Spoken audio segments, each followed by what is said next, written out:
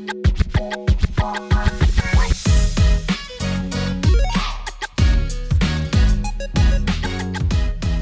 everybody, and welcome to Happy You're Here, a podcast with Lauren Berger. I am your host, Lauren, and welcome to episode 2, y'all. Before we get started, I just want to say thank you so much for all the love following our launch in episode 1. I am just so excited to see this community grow and continue to just create space for you all to share your truth and your stories. So thank you so much, and I cannot wait to get into today's episode.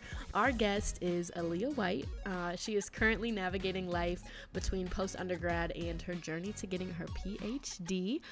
She fills her time with youth organizations, with her friends, her family, and also exploring the city of Chicago. Her passions include all the unique personal stories in the world, and if you get her talking about trauma, you might have to cut her off, and you'll see in today's episode, she is passionate about psychology and trauma, y'all. She is such a happy soul that feels a lot of emotions, and she hopes to one day leave an impact in the way that promotes more emotional healing in our community. Aliyah is such a dear friend of mine, and I love her to pieces, so without further ado, let's get into it, y'all. All right. Hello, Aliyah. Thank you so much for being here today. How are you? Thanks for having me. Oh, I am doing so good. How are you doing today? I am great. Why don't we just start off with you just telling us who you are, what you do, and we'll go from there. Perfect. So my name is Aliyah White. I am originally from Omaha, Nebraska, which is always like, people never guess that. So I'm always happy about that too. Right. Nothing's wrong with Omaha, but you know. So I'm from Omaha, Nebraska. I was born and raised there. At 18, I moved to Chicago area for school. I kind of have always known that I was just meant to be in a bigger city. It was not meant for the Nebraska lifestyle. It was just not meant for me, and I knew I had to get out of it. I love my family, I love back home, and I love visiting home, but I took a leap. I came to Chicago. I did not know anybody. I had never been here. I totally committed to my school before I even saw it. Yeah, you didn't even go to Dominican before. No. You said yes. Wow. I just was like, yep, this is how it's gonna work out. And the universe just aligned the stars up for me because I could not have asked for a better outcome, but it was a little scary going into it. But I ended up at Dominican University, and I spent the last 4 years there, and I just graduated in May, so that's exciting. Graduated with my bachelor's in psychology. I'm thinking about that for a minute. and I'm currently in a gap year process as I apply and learn and expand myself for doctorate school in psychology. Nice. Did you always know that psychology was for you, you wanted to do that, or how did you come to realize that? Yeah, it's funny because I think I did before I knew the word for it. So I have just always been that friend. I mean, it's going to sound so cliche, but the friend that was the mom or the one that listened to the problems going on, or if there was some conflict, I was usually the mediator. And that was just how I have lived my entire life. I'm an older sister, so I'm sure that has something to play into that as well. Right. But so I've kind of always done a lot of the characteristics that I feel make me much more in tune with this field. Right. But initially I was I'll be a teacher. And then I was thinking a orthopedic therapist, all over the place. And then I specifically remember I think it was my sophomore year of high school maybe. And somebody just asked me what my passion in life. And I had to pause for a moment, and I was oh my gosh, this is next level. Right. And I kind of freaked out. I really remember texting people and being what is my passion? Right. What would you guys say for me? Which is terrible. Yeah. But ultimately I decided on helping people is my passion in life.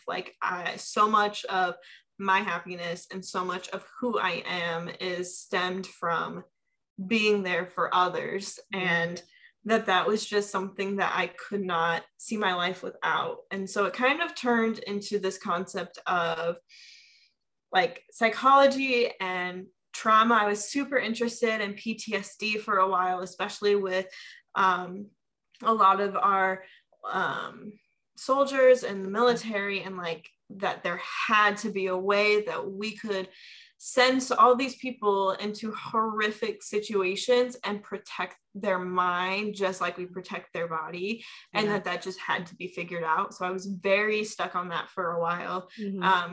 And kind of as I went through college, like I knew psychology from the get-go was like just my area.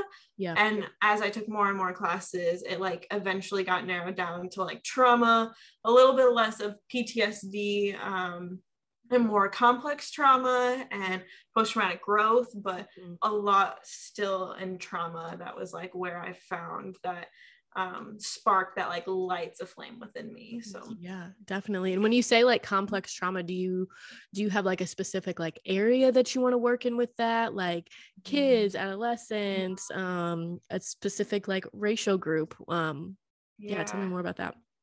So I think it's always ever changing, because I find complex trauma to be very interesting because of how differently it impacts everybody. And how I see it is that it is something that almost everybody in this world is going to face at some point. And we all operate like our whole society operates like it is non-existent, which is just like, I feel like it's our secret. Like it is the universe's secret, which is like a silly secret to have. Recently, and where I think I will end up, I see a lot of it with adolescents, particularly around the middle school to high school stage.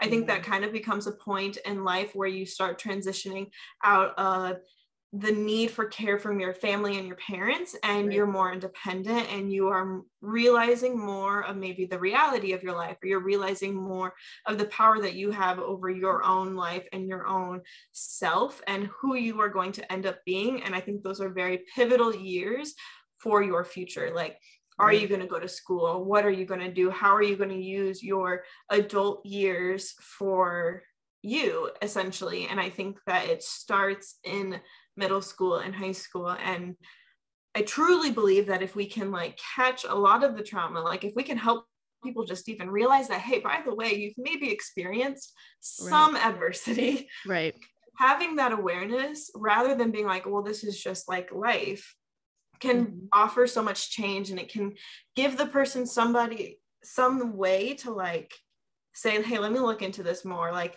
what can I do with this now to change that, rather than them being 30, 40, 50-year-olds being like, oh, I've acted like this my entire life.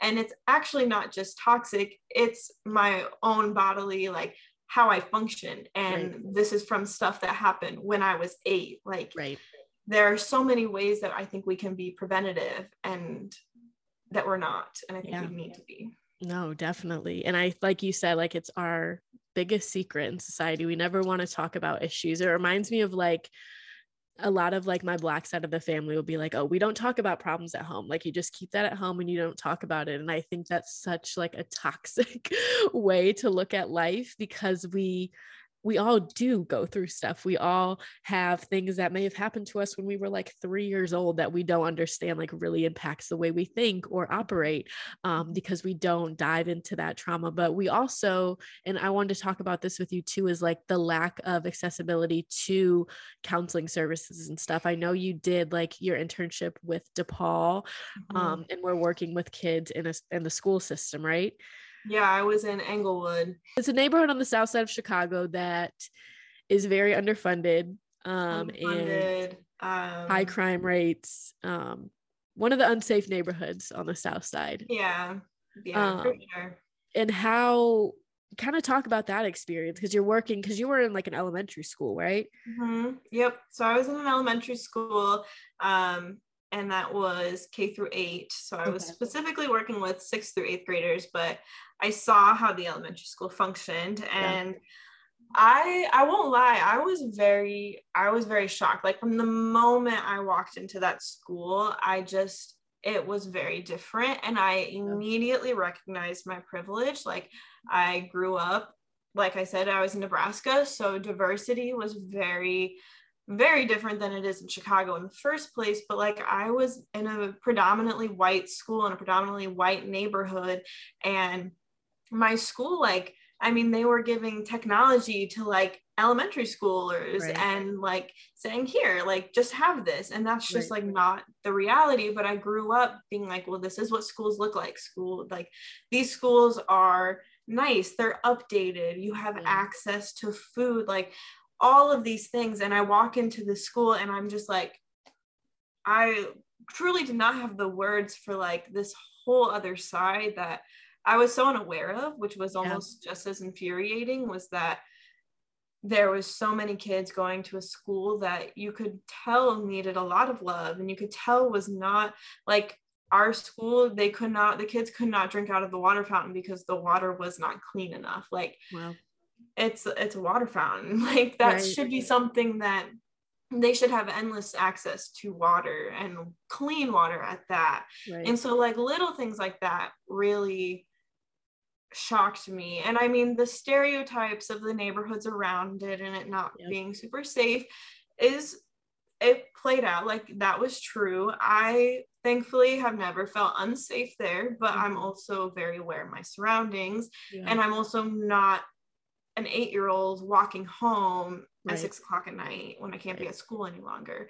So I was just very aware of the different lifestyles, and like, yes, it may not be the safest neighborhood, but also looking across the school and seeing a rundown house with a whole bunch of men sitting out in the front can be really intimidating when you walk out as a female, or when you walk out as a young child. So I was just very aware of that. And as I got to know the kids as well, I could see a lot of the different things that come up in textbooks, which is like terrible. Like, I mean, I don't want to apply a textbook to life, I guess, but there was a lot of things, like ways the kids behaved and the way that they portrayed a lot of their own traumas, and how many of them like would disclose that, oh, they didn't have food at home, and the chips that I brought them was going to be their snack until they got back to school. Like,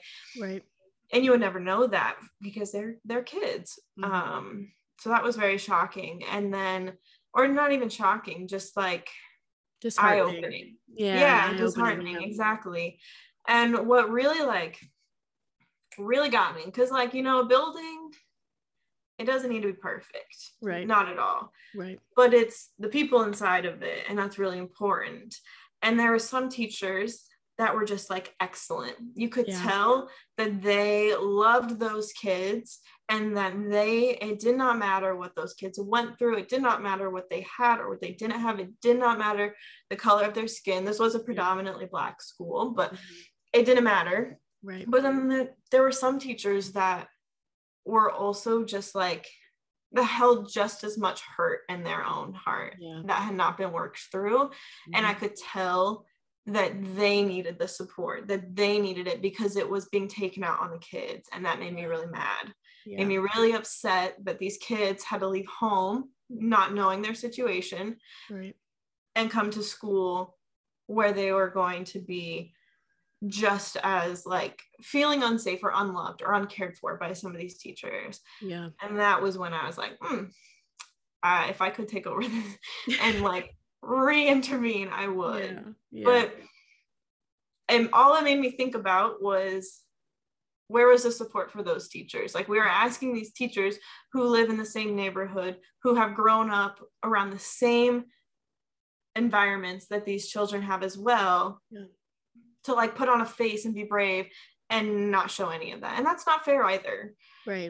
So like, how do we make that relationship stronger and support the kids going through it now, but also support the adults who are still in it and who still don't have that sense of security and that sense of love, and that they're looking for that as well? Like, how do we enable that? So through that internship, it just opened my eyes to so many areas that needed additional love, like the community, the school, a lot of it just needed like if I could just hug it, I would. Yep. But what was hopeful for me was that like we can change the community, but it's harder. We can change the outside world through the protests, through the fights, through coming together, but that's going to be harder to do. But within a school, within these walls, there is an like a what's the word, a like a vibe almost, like we can set the tone, we can set the precedent of this is how it's going to work in here, this is how we're going to talk to people, this is how we're going to treat one another, and this is how we're going to support each other, like teachers, staff, kids, everybody. And that can be changed, that can be with time grown in a much faster way in my mind. And so that made me hopeful, because there was an ability to, or there is an ability to make at least one part, and a big part of kids' life. Like you're in school for I'm still in school. Right. You're in school for a long time. Right. And that can be like something that is happy, something that is not going to traumatize our kids, something that is not going to make them scared, and it's going to give them that one adult that we all know is so important to have in life. Like it's going to give them that group of friends that's going to carry them through a lot of the other hardships in life. And if we can get through school, then we can get through other things together. And so that invoked a lot of passion. And it gave me, because like you had mentioned, like the lack of resources to mental health services, the lack of access, of cost, of everything, to get support is so hard. But schools are everywhere. So if we can start in schools, we may not immediately reach the older population, but if we can reach the younger population, it's a start, it's a move, it's something. So that's kind of where I've seen like, okay, we can't change this one thing, we can change this. Right. Control the controllable is how I view life. And if that is something that can be controlled, if that is something that can be adjusted, and if schools can be found on every corner of the best neighborhoods and the worst, then we can reach that a lot faster than we can get a mental health facility apparently out in areas that need it the most. Yeah, definitely. There's so many things. Like, thank you for sharing that. Like, I think your story is just like a testimony to like so many, because like I feel like you said like you were able to see your privilege there, like coming from Nebraska, coming from majority white populations and areas, like you didn't see that stuff. You didn't see the underfunded schools, you didn't see the majority Black neighborhoods that were, how everyone wants to say, ridden with crime and so unsafe, but it really is just years and years of trauma there that no one has addressed. And it's just a vicious cycle that has not stopped because no one is there to put in the love and attention that it needs. And it's just a cycle. That's really the only way that I can like describe that. And it sucks because it's always, and not always, but mostly in the neighborhoods where it's majority Black and brown. And it just continues that just oppression and discrimination of marginalized groups. And it sucks. And I don't know, it just gives me a little hope though, that we have people like you that are going into these spaces and like trying. That's what we need, is just for people to try. Like it seems like so often people just give up in these spaces, and like you said, like it's usually people that are coming back, like that have been in the neighborhood, that have been through stuff themselves, and then they feel like they have to come back and give, which is incredible. But how can you pour from an empty cup if you haven't sat down and gone through your own issues and worked through your own trauma? How can you even begin to start helping kids that are going through the same thing? And I think like our world, like I know you said that you wanted to work with like vets at first, like people that have been in the war and suffer from PTSD. But I think sometimes like our society like doesn't think that PTSD can be like not having access to food, like growing up in a really poor neighborhood, not knowing where your next meal was going to come from, like that is PTSD, that is trauma. And I don't think our society does a good enough job of educating people on like really what like racial trauma and Oh my gosh, I don't know, no. trauma that comes from like being low income. Like, I don't know. What are your thoughts on that? Oh my gosh. Yeah. I think that it is not talked about at all. Yeah. And when it is talked about, I think people feel like, I feel like when people try to share their stories, they try to like add the twists of like, well, I've done this for me. Like, this is how I have like overcome it. And that's great. Like, that's what we want to hear. Right. But that's not the reality. Like, people say, oh, I've had all this trauma, but look where I'm at now. I am thriving. Right. And it's so hard for people with their own trauma who are not in that spot to be like, okay, but me too. And Right. why am I not there? Why do I not have that? And we don't talk about it at all. We don't educate our kids at all that like sometimes grown-ups, other people we love do not do kind things to us. Yeah. Like we are taught that they do. And sometimes it is okay to not want to be friends with that grown-up anymore. Like, right. We say that family is everything, it doesn't matter, but when family really hurts you, like, what do you do then? Yeah. Like, what do you do when you are trying to like get better, you're trying to heal, and Break you that can't cycle. heal?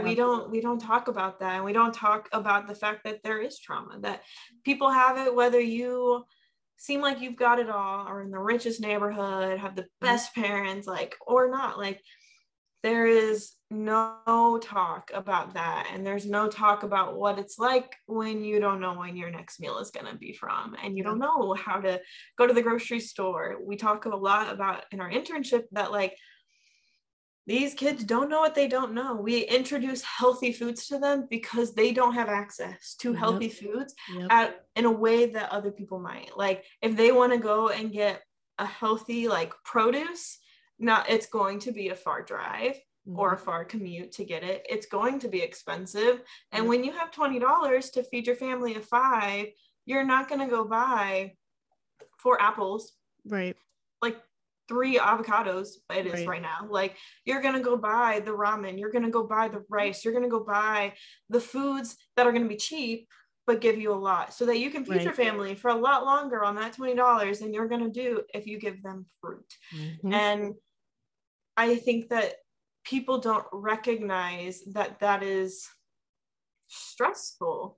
And then what happens then? You don't have money, so you're going to go steal something because your child's not going to go to bed hungry. But oh, that's just a crime. Like, it's such a cycle. And it's, if we don't give supports, if we don't make it easier, how can anything change? Like, nothing can change. It seems like such an easy fix, right? Like, you say all these things out loud, and like, if for one day, like, our Supreme Court just sat in a classroom in Inglewood and saw like, yo, like, these kids can't go buy fruit because the nearest grocery store is 20 miles down the road because there's no grocery stores in poorer neighborhoods. And they don't know when they're going to eat. So you're going to have your kids go that long by themselves on a bus. Right. Like, just like, if they just saw how things operated, like, I just feel like until it impacts our government and our society directly, no one wants to talk about it, and it never wants to be a conversation, and just makes me so angry. But I don't know, we have to have those people like you and like me that are going to school and that are putting in the work, you know, to want to bring this change. But it's like, at some point it does get so frustrating, right? Because it's like, you're seeing this every day. You were at your internship multiple days a week, like, you were going in, you were seeing this, and it's like, you just want to like shake somebody and be like, listen, like, this is what's happening. It's right in front of our faces and no one's doing anything. Like, some days it just feels like, even like a small conversation you have with a student, like, to you that could be like, oh, I wish I could do more, but like, even to them that might be something so huge that they needed that day, right? That put a smile on their face, or that made them have a little bit of hope. And like, I know sometimes it's hard to like see that, and it's hard for me sometimes too. I'm like, oh, I feel like we're just going and going and going, and no one's really doing anything, nothing's really changing. But it's like we have to remind ourselves that like the kids that you are working with, like they see you, and like that's the positive influence and role model that they need. And so yeah, it's hard to look at things from like a big picture sometimes, because it's like you just want to fix everything, and could just be such an easy solution, but our world is just a disaster. Yeah. Well, and I just wish that, like, if I could do anything in my lifetime, if I can like teach kids about trauma and like make this like an example I use, I don't know who I was talking to, but I was just saying, like, at this point, depression and anxiety are pretty well discussed. At least it feels like from my perspective. Like, it is still very much a real thing, and it's things that people deal with on the daily.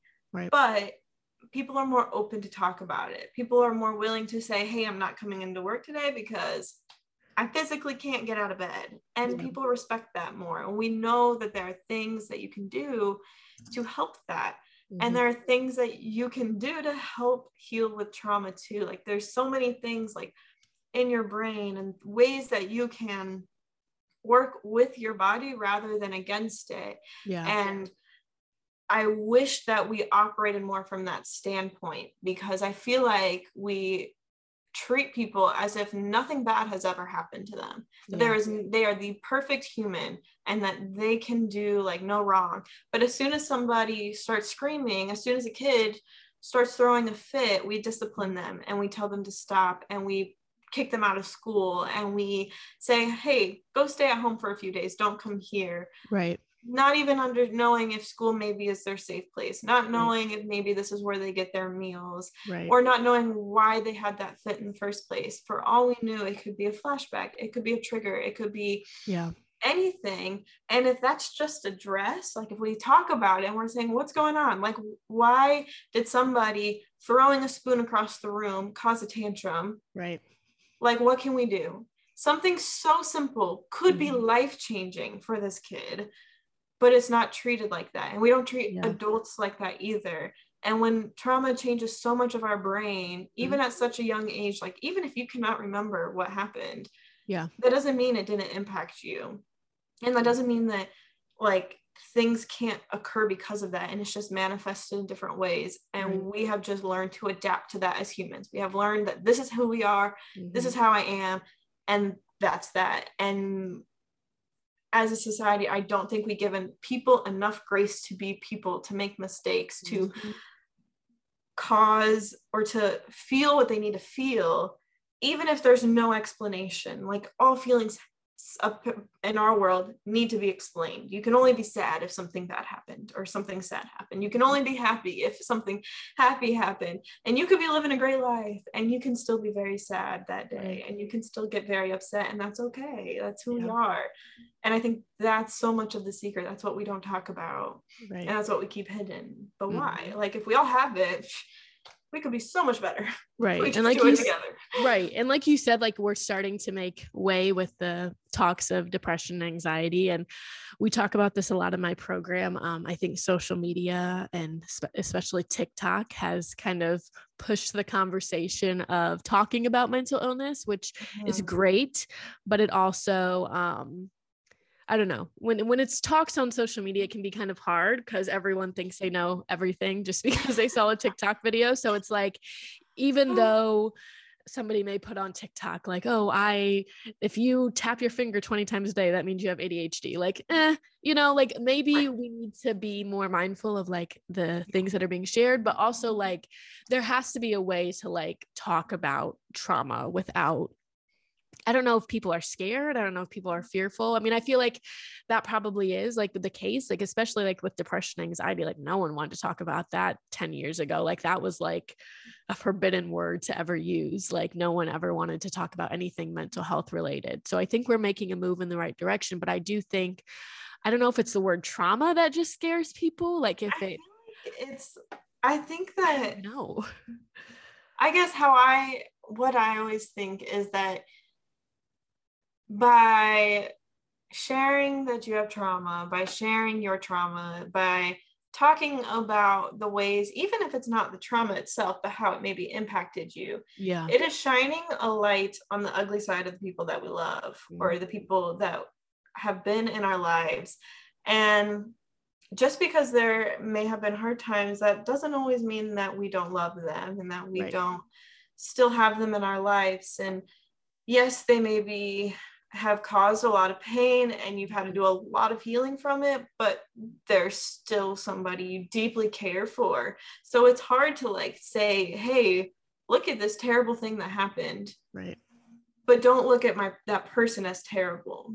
Yeah. And I think that we struggle as a society to differentiate like actions from people. Yeah. As soon as somebody does something bad, the person's automatically bad. Yeah. It's not just the action, it's the person now.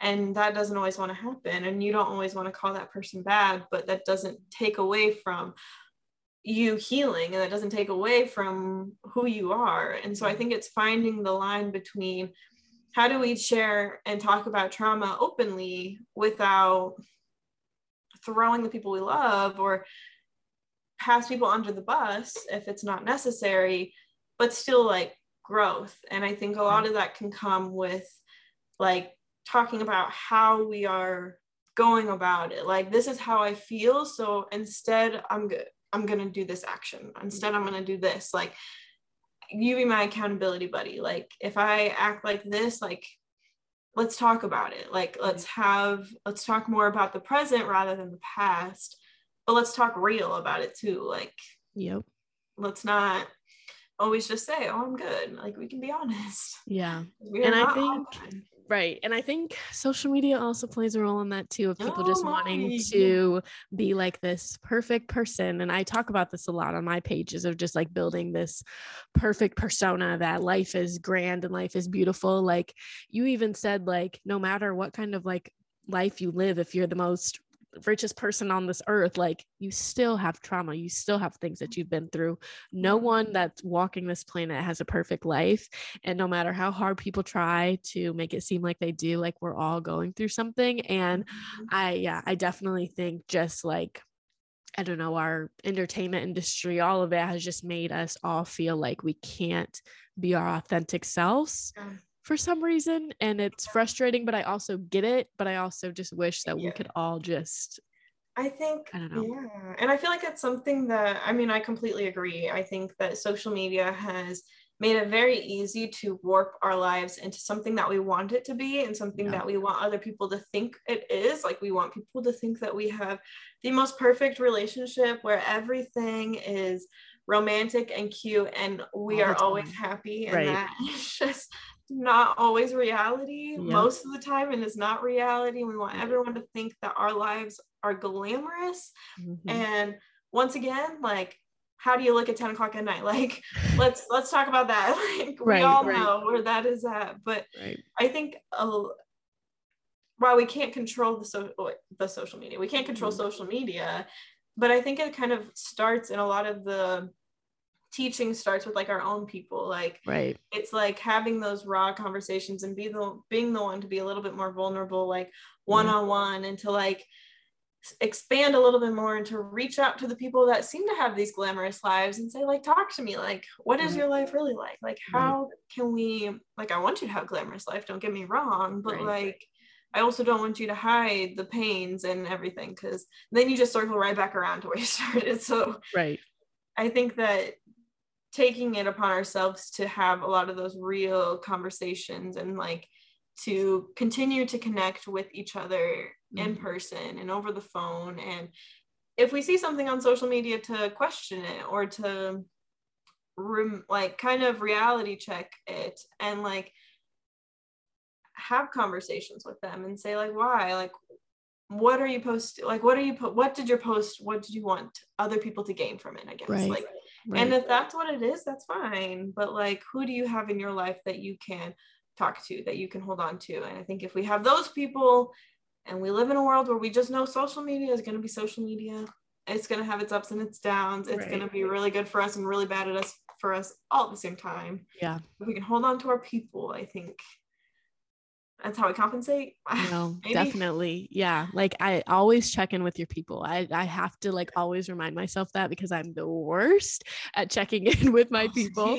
I think that just goes for everybody. Like we try our best. But I think I know for me, like I've let social media be such the driving factor of me checking in with friends. Like, oh, I saw my friend posted the other day, like she's doing great. Like, no, Lauren, you've posted pictures when you're sitting there crying in your bed. Like, that's just a post. Like, so I myself am trying to even be more like aware of like, okay, have you talked to this person in a while? Like just a simple text. Yeah, it has to be a constant reminder because it can be so easy to like look and think and to do that. And it's way too easy. Like, oh my gosh, I catch myself, especially like with TikTok and everything, I catch myself all the time being like, wait, but why is my relationship not like that? Like, why does it not feel like these 3 photos the person posted?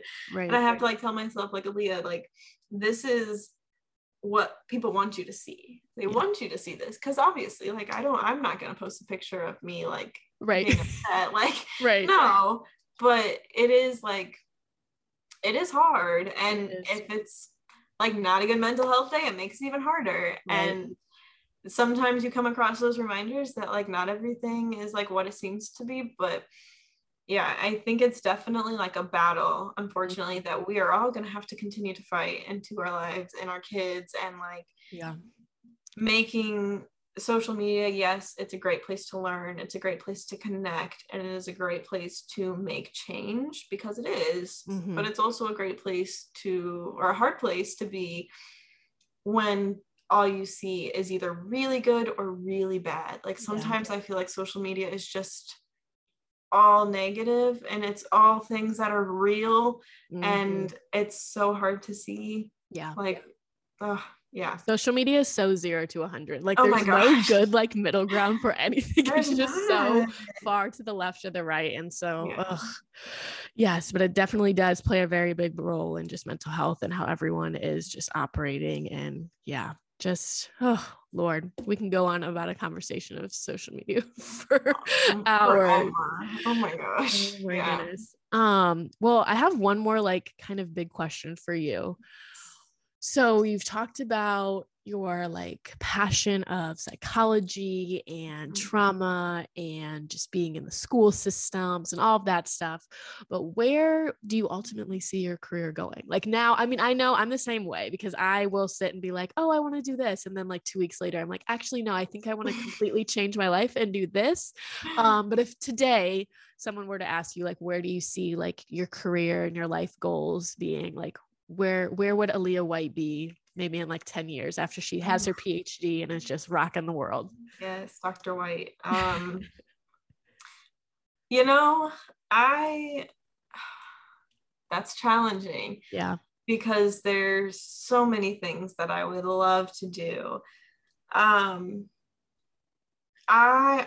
see myself in a school. I see myself implementing new procedures, new ideas, new culture within schools. And whether that is me as a teacher, because there are some days where I feel like I need to go get my teacher's license because I feel like, how can I work in a school and tell these teachers to do something if I haven't been a teacher myself? So how I get there, I'm not sure. That could be in a principal status or somebody that comes in and just helps the school. But I really feel like I have had such a connection with schools, and I always joke that I will always be in school, but I truly think I will always be in a school somehow. I just see so much potential for what schools can do for us outside of like learning and all that. But I really think that when done well and when done right, it can serve as a very healing place for a lot of kids, and a place to grow and learn about yourself outside of what your community, what your home, what your culture is telling you should be, what you should look like, how you should feel. And I think that that is an ideal place to start. So I would love to be in a school and implementing that. I would love to be working with adolescents and continuing to learn their stories, because as I said before, you cannot apply a textbook to life. Like, I can read all the books, I can read all the stories, and I'm still not going to have all the answers. So I think continuing to learn everybody else's story, like to talk to the people that I interact with and genuinely want to know who they are and why they are who they are. And like what Bruce Perry and Oprah Winfrey said, it's not like what's wrong with you, it's what happened to you. Like, tell me your story. I would love to hear that, because those are the stories that are going to change our world. Those are going to teach us the right from the wrong. Those are going to help us learn. And if our kids right now can grow up and learn about trauma, learn about what maybe shouldn't happen or what should happen, or learn about just things that they can do, little tiny things, way to be advocates, like how you can be somebody to make a change at a young age, because it can happen. And we're going to listen to kids a lot faster if we really want to, hopefully. Right.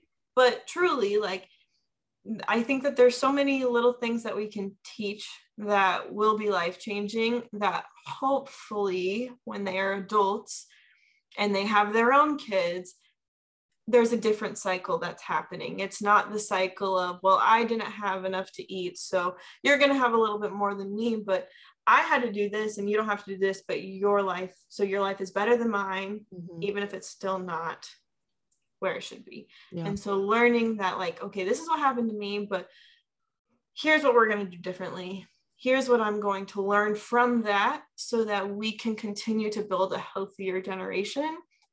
Despite all the things our government wants us to not do. But I truly think that if we can educate a bit more and learn, then we will be headed in the right direction. It's not going to change. It's not going to remove trauma.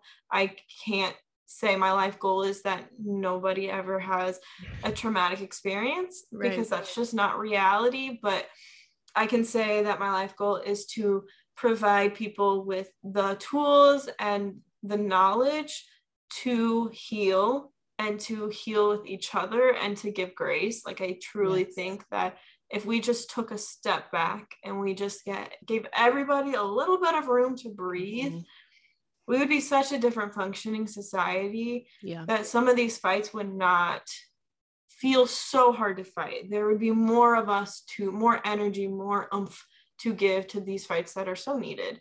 So I think ultimately my career, I think I'll be in a school. My goals, I think, is to educate our youth on trauma, and to do it in a way that can be adaptive and be something that is not just a big word of advocacy and how are you an advocate for your community and yourself, but like, how do you take care of yourself? Like, we need to learn about that in school. We need to learn about what you're going to do when it is 2 a.m. and you have a paper due and you haven't gotten any sleep, but you have to be up at 6 and you need to somehow function, and life at home is not going well. Like, what do you do? Things that we're all going to deal with, but have to often learn the hard way and come out the other end and be like, oh, I had just done this. Right. In a different spot. So those are my goals, at least for today. At least for today. Maybe we'll have you back and ask you in like 2 years and see if those have changed. Once I get a little bit of school in me. I love what you said, though, about just giving each other grace and allowing people room to breathe and to grow and to come to know who they are. Just in their own terms, and not allowing, I don't know, as soon as you said just allowing grace, like, I just think of how strict our cancel culture is, and like 1 second someone will make a mistake and it's like the end of their life and career is over. Like, just to start allowing people some more grace to just be able to come into who they are and feel comfortable. But that starts, I feel like, in the classroom. And it's going to start with you. I really hope so. If not, we're going to have an interesting career. But I think I fully believe that there can be a lot of change. So if I am following my intuition and my self-belief, then we'll be okay. And I can't do it all, but if I can create a foundation at one school, then I'm sure there is a whole group of people out there that also share many of the same passions as we do. Definitely. That would very happily tweak and perfect and go beyond, and it can just spread and we can all heal. Yep. We may not change the world, but if we only change one person, we've done our job. So that is a good reminder. Yeah, I have to remind myself that all the time. Well, thank you so much for being here today and for just sharing, creating the space. Well, yes, I just want to be able to highlight you, and I will always highlight you and all the incredible things that you are doing. And I'm just so excited for you and for your journey. Oh, thank you. We'll be working together in the future sometime soon. So I can't wait. I'm looking forward to almost positive. We will be like the advocacy unstoppable, honestly. I love it. Well, thank you so much for being here. And I'm just so happy that you are here.